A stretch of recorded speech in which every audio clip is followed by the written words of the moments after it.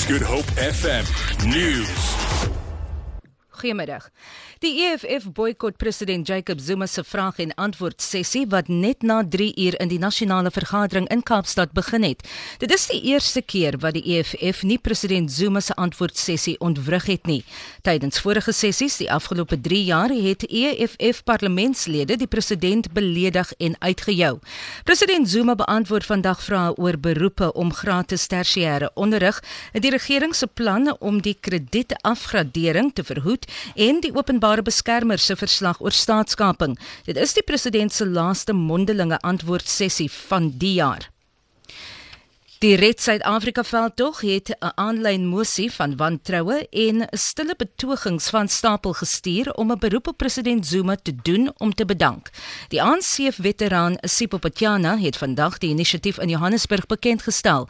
Die advokus Mark Haywood en ANC-veterane, insluitend Ahmed Katrada, het die geleentheid bygewoon. Patjana sê Zuma het ernstige skade aan die Suid-Afrikaanse ekonomie en samelewing gedoen en dat dit tyd is vir hom om te bedank.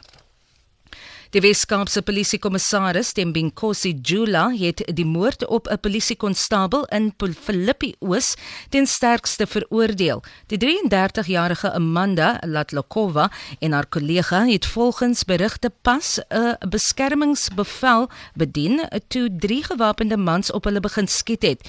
Haar kollega, 'n 39-jarige sergeant, is ook raak geskiet en is in 'n ernstige toestand. 'n 19-jarige man is in hegtenis geneem in verband met die moord en sal binnekort in die Athlone Landdroshof verskyn.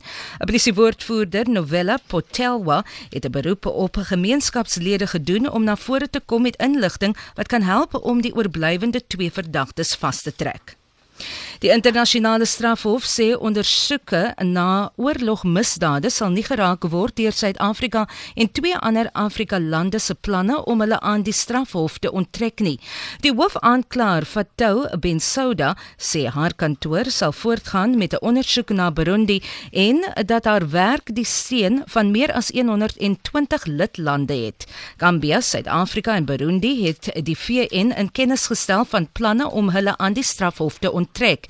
Die strafhof ontken bewerkings dat hy bevooroordeel teenoor Afrika-lande is en sê in meeste gevalle is hy deur Afrika-regerings self gevra om sake op die vasteland te ondersoek. Vir Good Hope FM nuus, ek's Vanya Kluter-Collison.